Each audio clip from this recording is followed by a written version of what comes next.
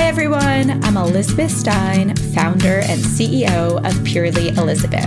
And this is Live Purely with Elizabeth, featuring candid conversations about how to thrive on your wellness journey.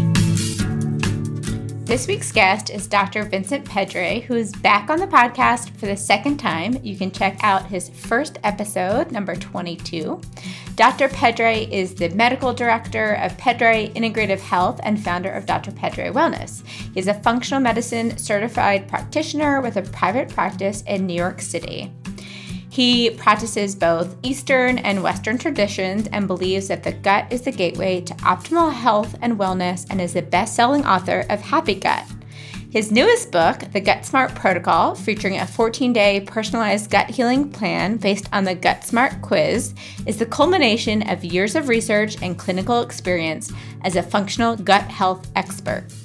In this episode, we dive into all things gut health and his latest book, including how to heal the gut with foods and relaxation techniques like breath work and meditation to help stimulate your vagus nerve.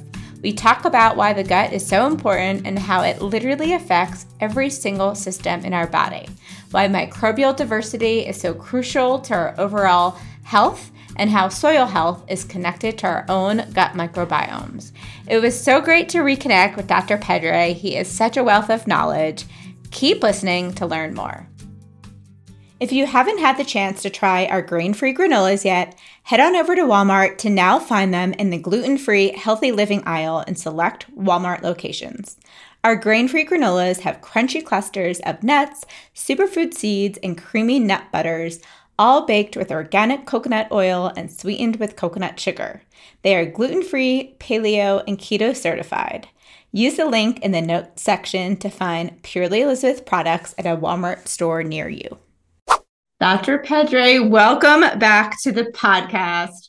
I'm so excited to have you on today. As we were just chatting, I absolutely loved your new book, Gut Smart Protocol. I feel like my head is spinning and I have so many questions for you. Hopefully in a good way. All good ways and all things I can't wait to dive into. So as we were just starting to talk about, this is your next book after Happy Gut. And what made you write this book? Yeah, I mean, that's a really great question because, a lot of people, they write a health book on one topic and then they just move on and they write a second health book about a different topic. And I've just kind of decided that the gut is my jam, and that I really just wanted to go as deep as possible. And I think even just the experience of writing this book made me realize how powerful it was to really stick with the same topic, because there's so much depth to what's happening with the research on the gut and the gut microbiome in the last couple of years, and what the best diet for gut health and for the gut-brain connection is, that it needs another book. But not only that, but I think just taking everything that I learned from having written Happy Gut and seeing people go through that program, and also working with patients on their gut health issues for over a decade now, but really over the last 7 years since my first book came out, and realizing that no two guts are the same. So how can their diet be the same? It can't. And so I wanted to write a book, and conceptually, this was such a great idea. And then when I got into the nitty gritty, like, oh my goodness, this is not easy to do. I wanted to create a personalized program for people. And so it's one book, but it has 3 possible programs within it based on your Gut Smart score. So you get to take a quiz, find out what your score is, and whether you're mild, moderate, or severe in your gut dysfunction, your gut type. And then based on that, you tailor the program and what you're going to eat by your gut type. And I think that's so powerful, because most every health book out there is one size fits all. And my It's book, like, I have exactly not that. There is no one size mine, fits all. mine is not one size fits all. And of course, even within that, there are just certain macro concepts, like too much sugar is bad, eating processed food is bad. So I understand why, like, books like that are important. But when it comes to the gut, I just realize if you have severe gut dysfunction, you can't eat the same as a person who only has mild gut dysfunction. And if you're in the moderate, you're somewhere in between. And I wanted to be able to speak to all of those people and have them feel heard, that someone out there gets them and has found a way for them to eat and a solution that helps them choose what's best for them, realizing that, yeah, you might not be able to eat the same as the person next to you, but that's because your gut score is different and your gut issues are different. But you can get there by healing your gut, by doing the program, by doing all aspects of it, not just the diet, but the mind body stuff. And I think this book is better than my first book.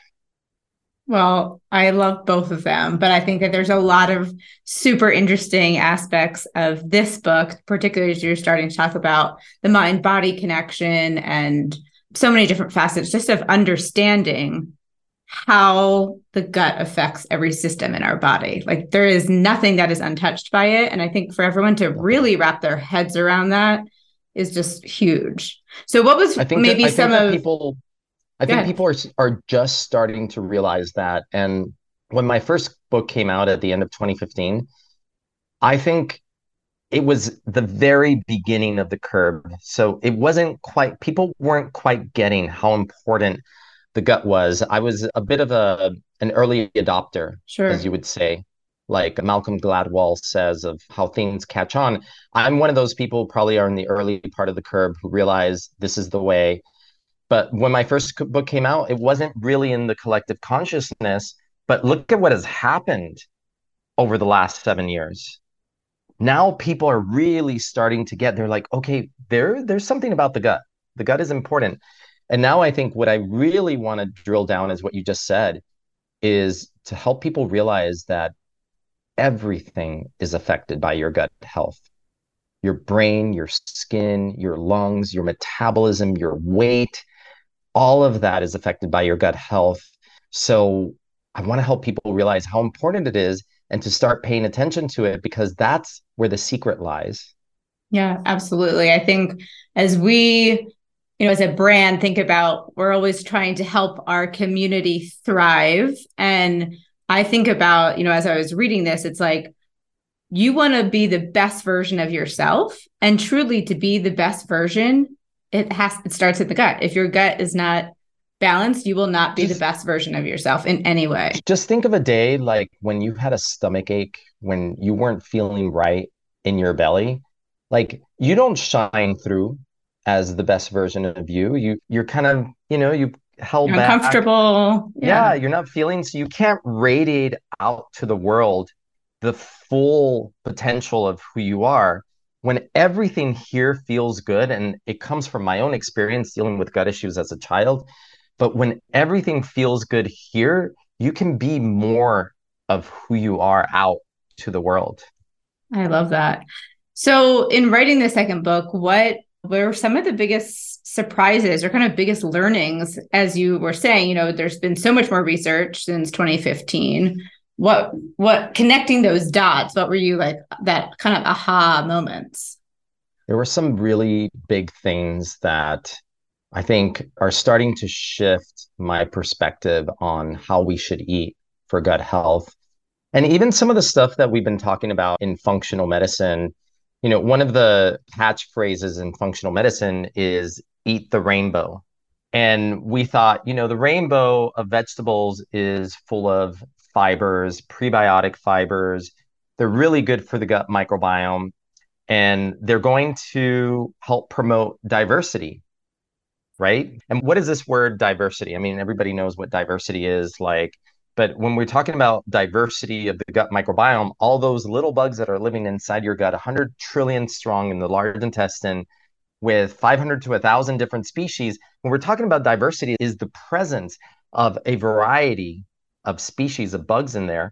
And there's something about this diversity that seems to make our entire health more robust, more resilient. So we teach in functional medicine that eat the rainbow, and that's going to increase microbial diversity because you're getting a lot of prebiotic fibers, and that feeds your gut microbiome. And it's like fish food. It's like helping them thrive. It's like fertilizer for the soil, and your gut is that garden, that inner garden that we want to keep fertilized. And so then Stanford University decided to do a study And they divided people into two groups. And each group, one group got instructed on how to eat a high fiber diet, 5 to 8 servings per day. I think up to, yeah, pretty high up there, 6 to 8 servings. And another group got instructed on how to eat a high fermented foods diet. And they had a ramp up period of 4 weeks. So for anybody listening, you don't go from zero to like up here. Like if you haven't been eating a lot of fiber and you suddenly start eating a lot of fiber, you're going to look really bloated. You're going to feel horrible. So they worked it up because what's happening during that period, and same thing with the fermented foods, is your gut microbiome is getting used to these changes. And actually, with the fermented foods group during that 4 week ramp up, they did feel a little more bloated at first. And once their bodies got used to it, the bloating came down. They felt fine. And then during a 6 week period, maintenance period, the high fermented foods group was eating up to 6 servings of ferment per day, and that was 6 cups, by the way, Wow. six Wow. servings. It's a lot. It's Some not of like a it was little tablespoon of kimchi on the side. no, it's not like, yeah, just add a little tablespoon of kimchi with the rest of your meal. A lot of it was in the form of yogurt and vegetable brine drinks, which are quite easy to make at home. You can make your own vegetable brine.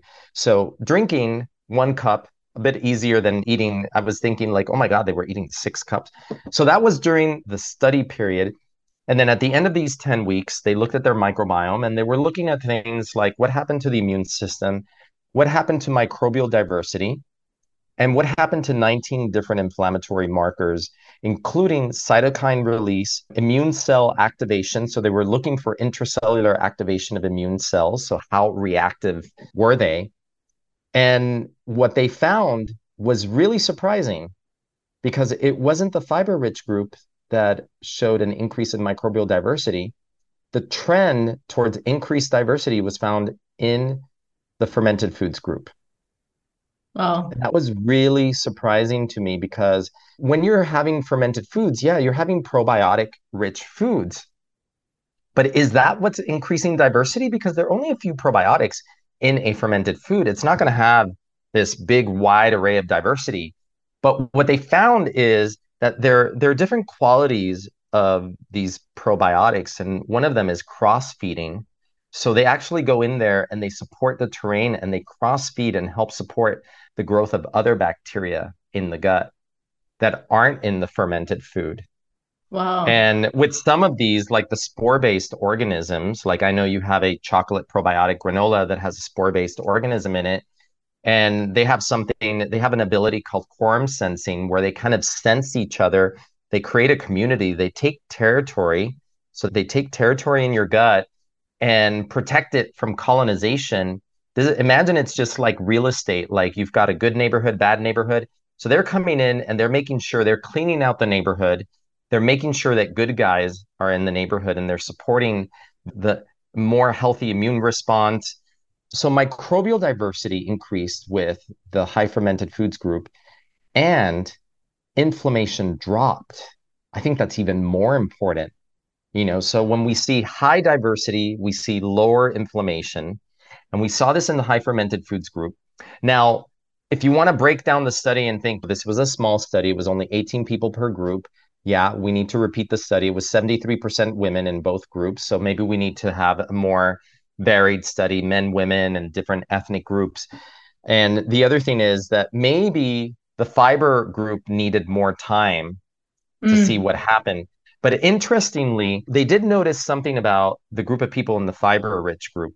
They divided them into three groups because they found that they could actually divide them by microbial diversity at the beginning of the study. So they divided them into low, medium, and high microbial diversity within the fiber rich group. It wasn't like it increased in the same way that it did with the other group. But what they did find is that the group with the highest microbial diversity that was put on a high fiber diet had a drop in inflammation, whereas the group with the lowest microbial diversity actually had an increase in inflammation. Wow. So the fiber rich group, what they concluded is that fiber modulates the immune response, and it does so better when microbial diversity is better at baseline. So you need both fermented food and fiber. That was my conclusion, So I said, how do we put all of this together? Are we going to vilify fiber versus ferment? And honestly, one critique of a study like this is you always want a control group. And this study did not have a control group. They really needed a fiber-rich fermented foods group and a control group that was just eating a regular diet, Sure. not high fiber, not high fermented foods. And actually, so there was another study that came out in October of last year where they took a group of people, they divided them again into two groups. One group got a control diet, so just healthy eating guidelines, but no, not anything about eating more fiber or more fermented foods. And then the other group actually was told to eat more fermented foods, but not as many as in the Stanford study. So 2 to 3 servings, not 4 to 6 servings. And they were asked to eat 5 to 8 servings of fiber per day. So now we got a study where we're combining fiber and fermented foods, which is what I recommend at the right level, because if you take the Gut Smart quiz in my book and you find out that you have severe gut dysfunction, well, guess what? You can't have ferments. They're not going to agree with you. They're going to make you feel sick. It's too soon. You got to heal your gut a bit, and then you can start testing the waters and adding some fermented foods. So in this study, these were healthy people. And that's a really important point, I think, that you just made, because I think someone could go out and hear right away, like, oh, ferments are good. They don't have a good gut. And then they don't feel great. But then they eat the ferment, they feel sick, and then they wonder, well, but I heard that ferments are good, right, but they don't work for me. And now they're confused. Well, that's part of why I wanted to write this book and create a quiz that allows people to know, like, okay, yeah, you're not crazy. There's nothing wrong with you. It's just where your gut is right now. And it's not the time for fermented foods just yet, but we can get there. Yeah. So in this study, they looked at like what their stress scores were in the beginning versus at the end. And guess which group had a significant drop in their stress levels? The ones with the better guts. So it was the group that had the fermented foods and the fiber-rich food that had the biggest drop in stress scores. The placebo group did not have any change in their stress scores. So, there we're seeing the gut-brain connection and how our diet can actually shape what's happening inside our brains. That's amazing. Okay, let's dive into that piece of it, because I love how you say that gut health is not just about what's happening inside of you, but also what's happening outside of you. Yeah. And the connection. I say unlike Vegas, or like in Vegas, or unlike Vegas, what happens in your gut doesn't stay in your gut. And as I'm sitting here listening to you, I'm also conscious of my breathing, because I just finished going through your breathing exercises. So let's dive into a little bit about, all of that gut brain connection, whether it's breathing, meditation, vagus nerve, what were some of those interesting tidbits that you think really affect how we heal our gut and how they're connected? Yeah, and this is also based on my work with patients in New York City coming in with gut health issues. And, you can imagine New York City people working pretty high stress jobs, type A type personalities, overachievers, go-getters. And they would come in and they're checking off their diet, their supplements, but their stress, they're not checking that off. The stress is up here. They're like inhaling their lunch at their desk at work while working, then rushing to meetings after work, never having a moment to breathe, to rest. And I realized, because I would put them on, they were doing everything right, the diet, the supplements, they were following everything to the letter, and yet they weren't getting better. And it made me realize that you cannot out diet, you can't out supplement a stressed out lifestyle. And we know by studies that they've done that meditation and breath work and relaxation techniques can actually have a positive effect on the gut microbiome and shift the microbiome towards a microbiome that has a more anti-inflammatory effect on the body, helps balance blood sugar levels. So I really started looking at that and looking at the vagus nerve, our connection between the gut and the brain that allows them to talk to each other, and how that affects things in both directions, because the gut is speaking to the brain through the vagus nerve and telling the brain the state of the gut, but also kind of controlling brain activity based on what types of signals are being sent from the gut to the brain. And up to 80% of those fibers are actually pointing up.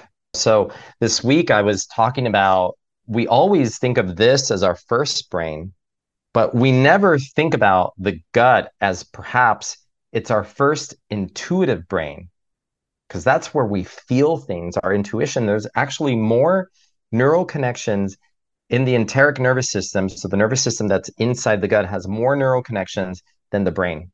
But you have to think about that for a moment, because a lot of times people are trying to think up here and they're overriding what their gut is telling them, and their gut is usually right. But it goes the other direction too. If you remember the time of the old telephones when there was a dial tone, Yep. and you would pick up the phone, and if there was a dial tone, you knew the phone was good, and if the phone was dead, you didn't hear a dial tone, you know you can't call anyone. Well, that's how the brain and the gut communicate, and there's a certain tone that's being sent, impulses down from the brain to the gut, and that vagal tone helps with stomach acid secretion, the production of digestive enzymes, and gut motility. So when you lose that vagal tone, your stomach acid production drops. So think of like when you've been so stressed that you eat and then the food just sits in your stomach and doesn't sit well. Well, that's low vagal tone. So you've lost vagal tone because you're really stressed. So now you're not able to digest. Food isn't emptying the way it should. It's sitting in your stomach for long hours. Maybe you get constipated also. You're not able to go to the bathroom as often. So part of the breath work and meditation and exercises that I talk about, like deep diaphragmatic breathing, are designed to re-engage the vagus nerve, to reactivate the vagus nerve, to get you into that parasympathetic relax and digest, and also into that state where your body feels safe. Because if your body does not feel safe, then you're not going to heal. It's just not possible. And a lot of people who are running their lives, with a lot of stress, sometimes we almost become numb to the stress. Mm-hmm. It's like you adapt to it and you just learn to live with a high level of I think it's stress. normal. Yeah, you stop registering it because it's just the way you're living your life. But over the years, I've told my patients, do you realize that your body is stressed? That you're biophysically stressed? Like, even if you're not mentally stressed, this here is feeling stressed, and it's registering it by making your stomach sick, by your digestion's not great, you're constipated, or maybe you're having diarrhea, you have leaky gut, all these things, because stress is like an attack on the gut. We want to do things to reactivate the vagus nerve because the majority of people out there are probably walking around with low vagal tone. Smoothies are one of our favorite meals or snacks here at Purely Elizabeth. But you know what we love even better? A smoothie bowl. That's why we've partnered with Smoothie King to add our organic original granola on top of their new smoothie bowls for the perfect salty sweet crunch. All 6 new smoothie bowls features an acai or pitaya base with a variety of fresh ingredients such as locally sourced fruit, dried coconut, goji berries, honey, or peanut butter, and our granola. It's super easy to order directly through the Smoothie King app, or you can order in-store starting April 6th. Can't wait for you to try it. I know you're going to love it. Enjoy! So as I was reading this part of the book and as you're describing it, it made me think about, that connection to really being able to have like the good gut instinct and really being able to tap into your intuition. And for me, I was reflecting back to like the time in my life when I've been able to be most intuitive, which was right when I started the company. And at that same time, I was doing a yoga teacher training. So I was doing yoga every day for, it was a 45-day program or whatever it was. So as I was thinking about the book, it was like, well, I was in a relaxed state. I was doing breath work every day. And that probably played a huge role into being able to tap into feeling my best and feeling intuitive and really at the top of my game. How cool that reading those chapters triggered that memory and that kind of like that cellular memory of remembering how you felt at that time. I also did a yoga teacher training Love it. long, long ago. Yeah, no, honestly, that was the first time that that dawned on me in my 13-year journey. So thank you for giving that information and allowing me to connect those dots. Was there any, can I ask you, was there any breath work exercise that particularly spoke to you? I don't remember, to be honest. I think it was just like the constant daily practice of it versus it being, in my world today, maybe it's I'm going to yoga once a week and I'm trying to do more breath work, but it's not that daily practice. Yeah, I mean, I think the one message that I really want to get across in the book is that that type of self-care is non-negotiable, and people need to look at it as essential as picking up a glass of water and having to drink, because you can't get through a day without hydrating, right? But you should think of also meditation and breath work as an essential for getting through the day because it makes you better at everything else. Yeah, I definitely walked away being like, I need a daily practice. I need to be dedicated to this, get my parasympathetic system in a good place and activated and out of the sympathetic system zone. Yeah, and for that, I mean, I teamed up with different meditation and breathwork teachers, and we have breathwork exercises to do even before you start eating. Like if you sit down and you just take a quick scan of yourself and realize, oh, I'm really wound up right now. If you start eating in that wound up state, then your body's not ready to assimilate food. So taking a moment, Sachin Patel contributed that the physiological sigh, where you just take a really deep breath in and you let it out with a sigh, and you repeat that 3 times. And by the time you're done with that, and that sigh, kind of like that, or even like you can hum, all of that is going to activate the vagus nerve by vibrating the vocal cords. It's going to get you into a more relaxed state. And then you start eating. It's a whole different experience for your body. It's great. So I'd love to take a step back a little bit. We talked about how there's no system that is untouched in the body by the gut and it affects everything. Yet I think a lot of us still, when we hear gut health, we think like a stomach ache and GI related issues. I think so many of us aren't even understanding what we should be looking for or what are symptoms. So it'd be great if you could touch on like, what are those gut related symptoms that are affecting us that we're not really thinking about? Yeah, I mean, we can just start on the surface. The gut and the skin are so interrelated. So if you suffer from eczema, from psoriasis, from skin rashes, from acne, all of these things have to do with the health of your gut, and they're showing up on the surface, or even rosacea here, like redness and pimples in the middle of the face, but also the brain.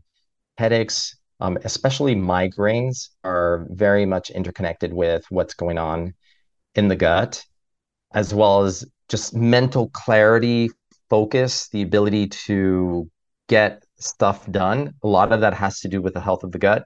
When you have leaky gut, you have a leaky blood-brain barrier, and then that leads to all sorts of things being able to get into the brain circulation that can make you slow and dumb when you shouldn't be.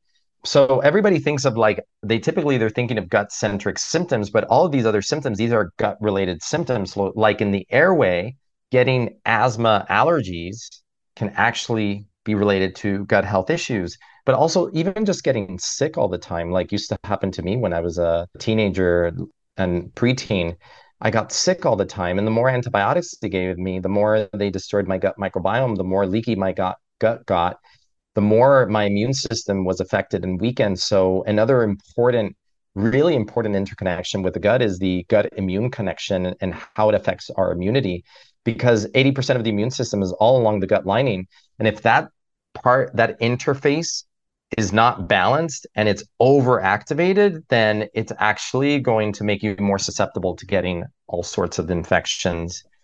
Then we have the metabolism connection, because one, your metabolism is going to be affected by how efficiently you're absorbing nutrients.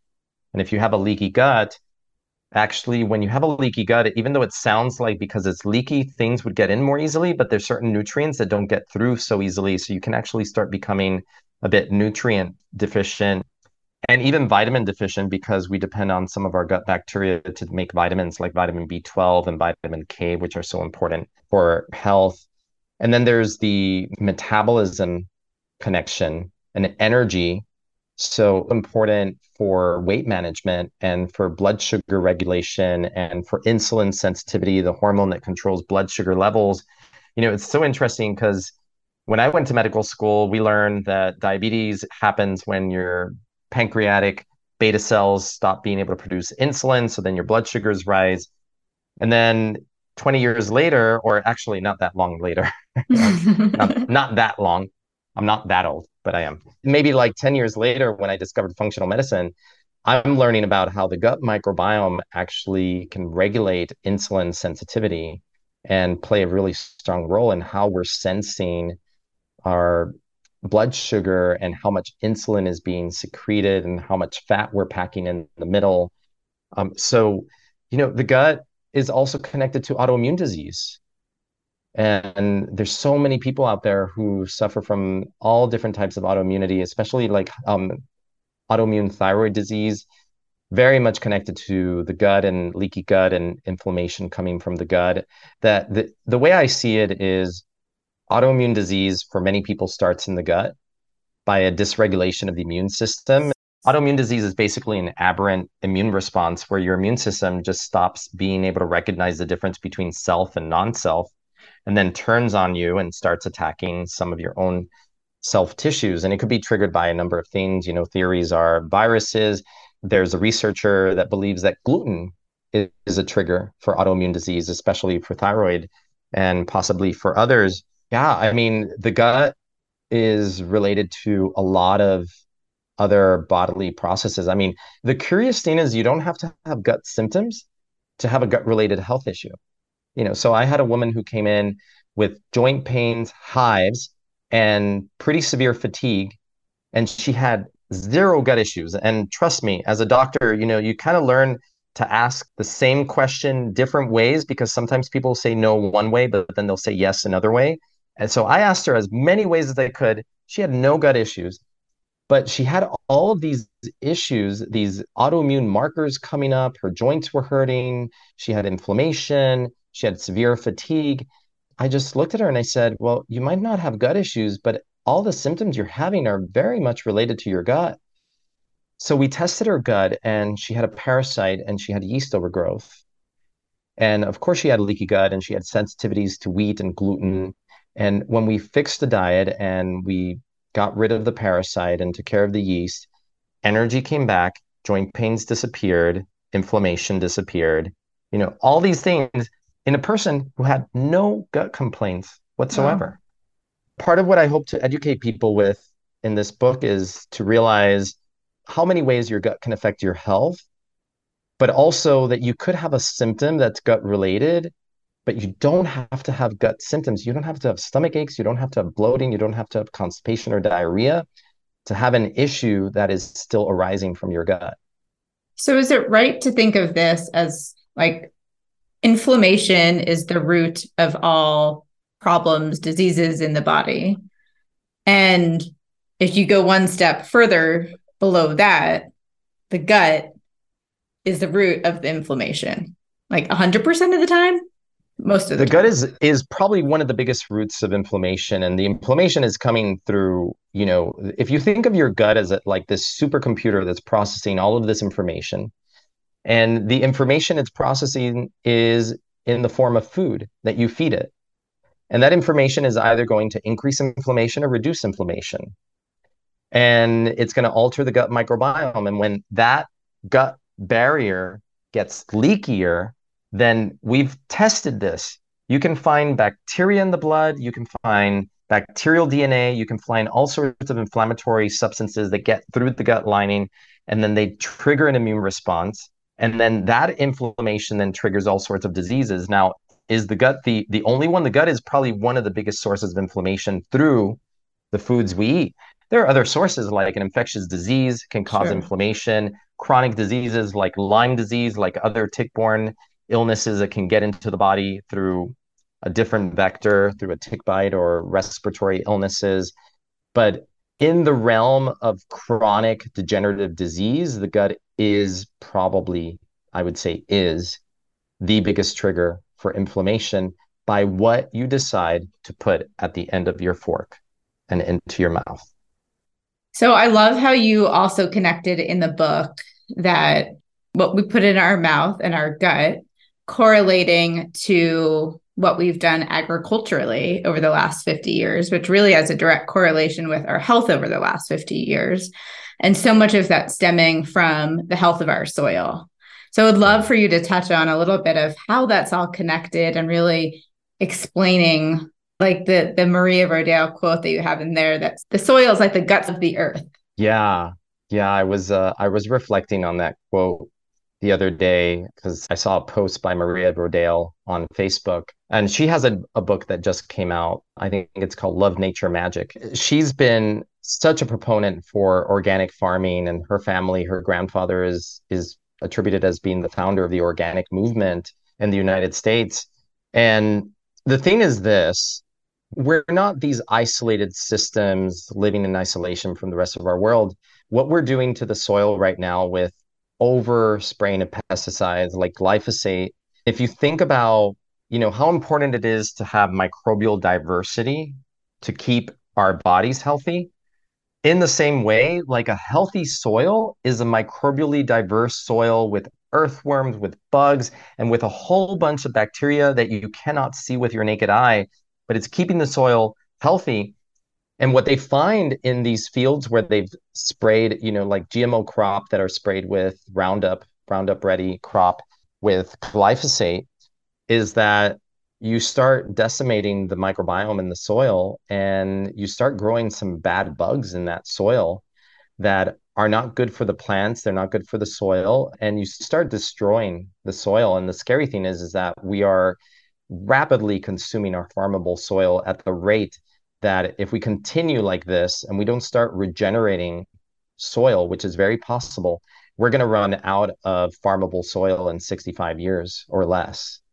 And I quoted Rob Herring. He's a documentary film producer who created a documentary called The Need to Grow that's incredibly insightful on what's happening to the soil and how that affects us. But for me, what was really impactful was going to Africa while I was putting together the concept for this book and spending time with the Hadza, the hunter-gatherers, who are still living off of the earth of just hunting animals, gathering root vegetables and honey and berries, and seeing how they live and realizing they have no heart disease, no diabetes, no obesity, no cancer, no Wow. dementia. And their gut microbiome is incredibly diverse. Now, they haven't been on antibiotics for the most part.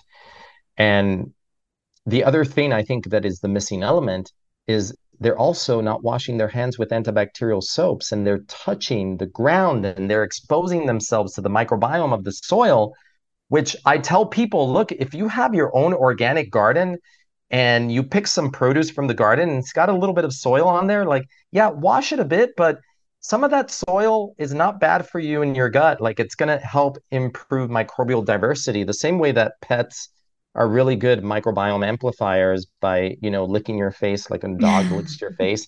And yeah, they've been in a lot of different places, but they can also help All right, sorry, I shouldn't diversify feel your. badly when my dogs are licking like my entire face, my legs. It's good for your microbiome, but getting out in the soil is really important. And part of the point I make in the book is that, look, we are affecting what's happening in the macro by the choices we make. And those choices are going to affect what's happening in the micro inside of us. So if we continue to support pesticide ridden produce, that is destroying our farmable soil, but also destroying our guts with harmful pesticides, then we're just continuing to empower an industry that is actually causing a lot of the chronic disease out there. Yeah. So we need to think about that. There's a lot of layers to this, but I think, really supporting local farmers, like buying organic when you can. And if you can't afford to buy everything organic, then at least look at the Dirty Dozen list. I included it in the book and the Clean 15 and try to buy organic if it's in the Dirty Dozen. And if it's in the Clean 15, you can, be more discretionary about how you spend your money. But I think, you either pay now or pay later, and later you might pay more in terms of like chronic health problems that are going to be very expensive to deal with, or they're going to destroy your quality of life. Yeah, it's certainly an investment to make today, and one that we are really excited to be beginning our regenerative journey with. We're actually beginning a research project with a farm in Montana where we're going to be sourcing our oats that are grown regeneratively, but also doing a 3-year research project to test the soil for many different things, but one of which is the nutrient level, so that we can validate to say, okay, when you're farming this way, it's increasing the nutrition of the oats, and then we're consuming that, which is ultimately then going to help our gut because it's not a void oat that has no value to it. Absolutely. And when they've looked at the level of antioxidants and nutrients in organic produce, it's much higher than non-organic produce. And talk about like non-diversifying. When you create genetically modified crop, you're basically creating a uniculture. Like there's no diversity there. If you go down to Peru, like I couldn't believe when I went to Peru, there's over 100 different species of corn, Wow. just corn. Wow. And there's over 100 different varieties of potatoes. Like, and here we've got the white potato, we've got the yellow corn, we've got the soybeans. But historically, this is actually not in my book, but this was another trip. I went to Machu Picchu and learned a lot about how the Incas did their agriculture and what they were studying in Machu Picchu. They were actually taking plants. The reason they have those terraces going up the mountain Yeah. that are right below Machu Picchu is they were taking plants from the Amazon and adapting them to a cooler weather condition. So they did that by growing them in the lower terraces, and every year they would bring them up one level. And little by little, they were taking plants that were adapted to the Amazon to adapt them to higher altitude growth in a different environment. Wow. But what they were really doing is it's almost like a hormetic stress for the plants. So they were creating resilience in their plants. They were creating diversity in the plants. So part of the reason for it was that some of the plants were more resistant to drought versus getting more rain. So they were actually hedging their bets to make sure that they always had food to provide to the people by creating more resilient Brilliant. plants. Yeah. Yeah. But if you think about it, like that's how our food supply should be. It should be diverse. It shouldn't Right. be a uniculture. That's and we can, I know just from speaking with Maria Rodale that we can feed the world through organic regenerative means and probably do it better and at the same time save the soil. Absolutely. So I'm excited that you're doing this study and this is so great that you're Yeah. teaming up with a More farm. to come. More to come. So we're going to move into some rapid fire Q&A. What are Ooh. your 3 favorite gut superfoods?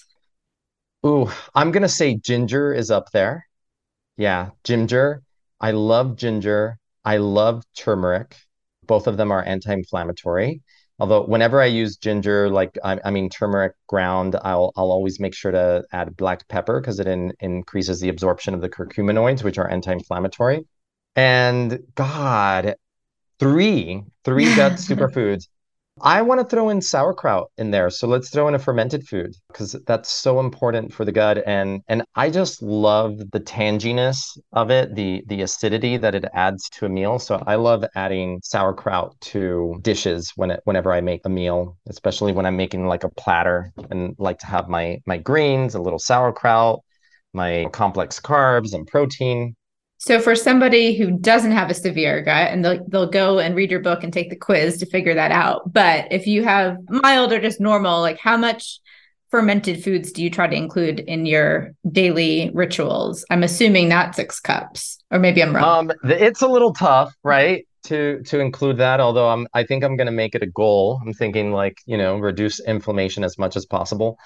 But I probably range like 2, maybe max 3.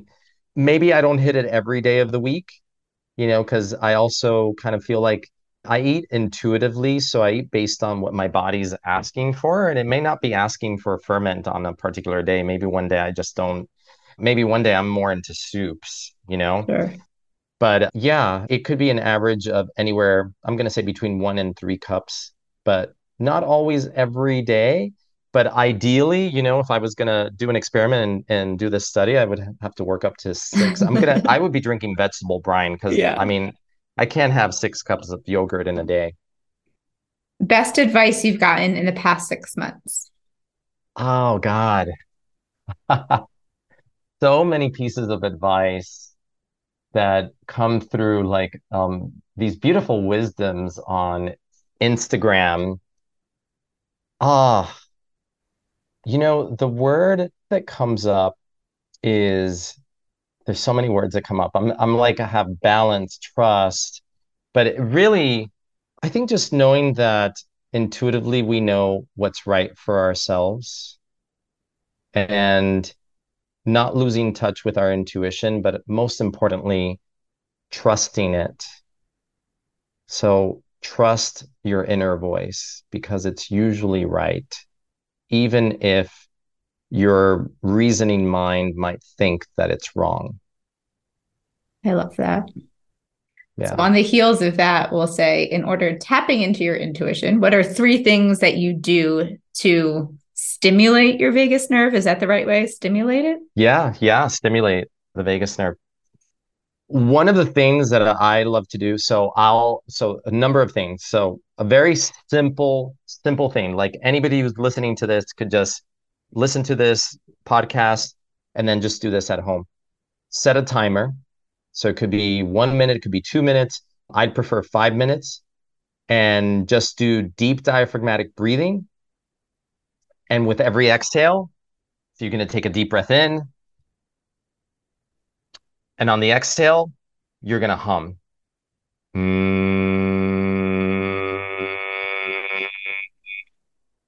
Now, the cool thing about it is when you do it, the hum actually slows down your exhale. So the best way to exhale is to exhale twice as long as your inhale.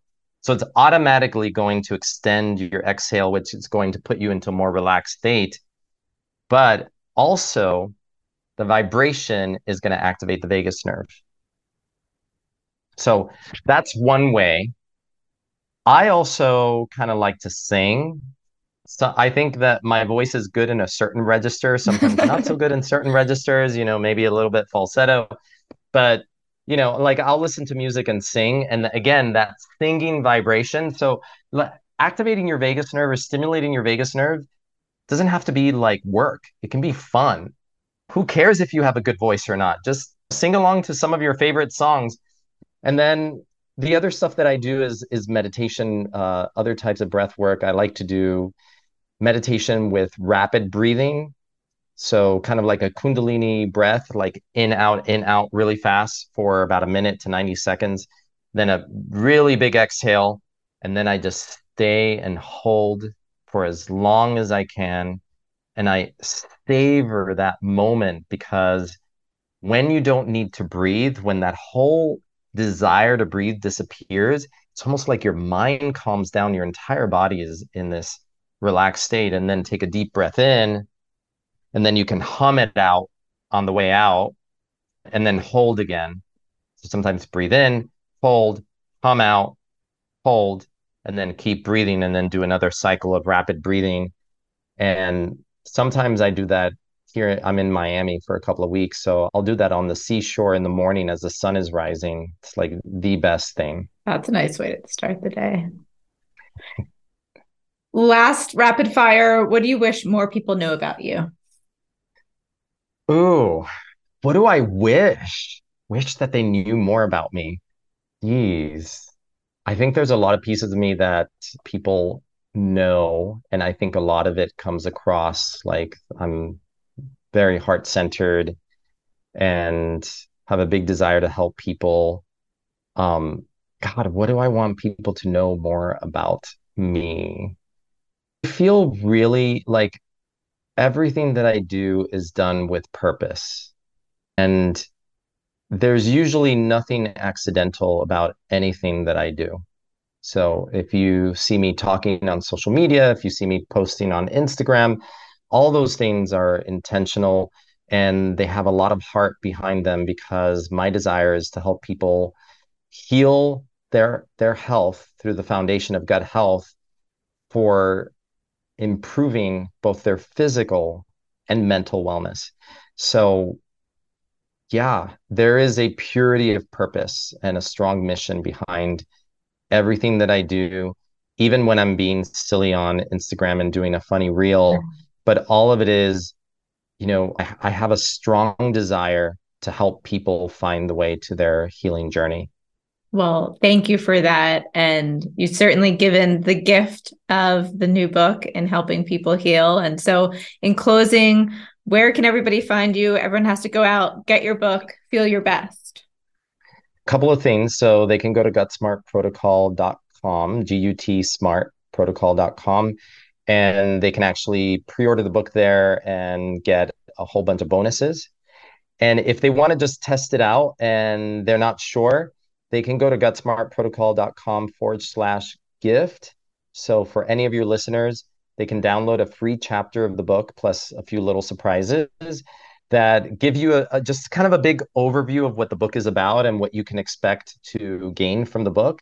And so you can kind of dip your toes in the water and see, is this right for you? I think anybody who gets the free chapter is going to want to pre-order the book because they're going to realize that this is one of those programs that you're going to want to do.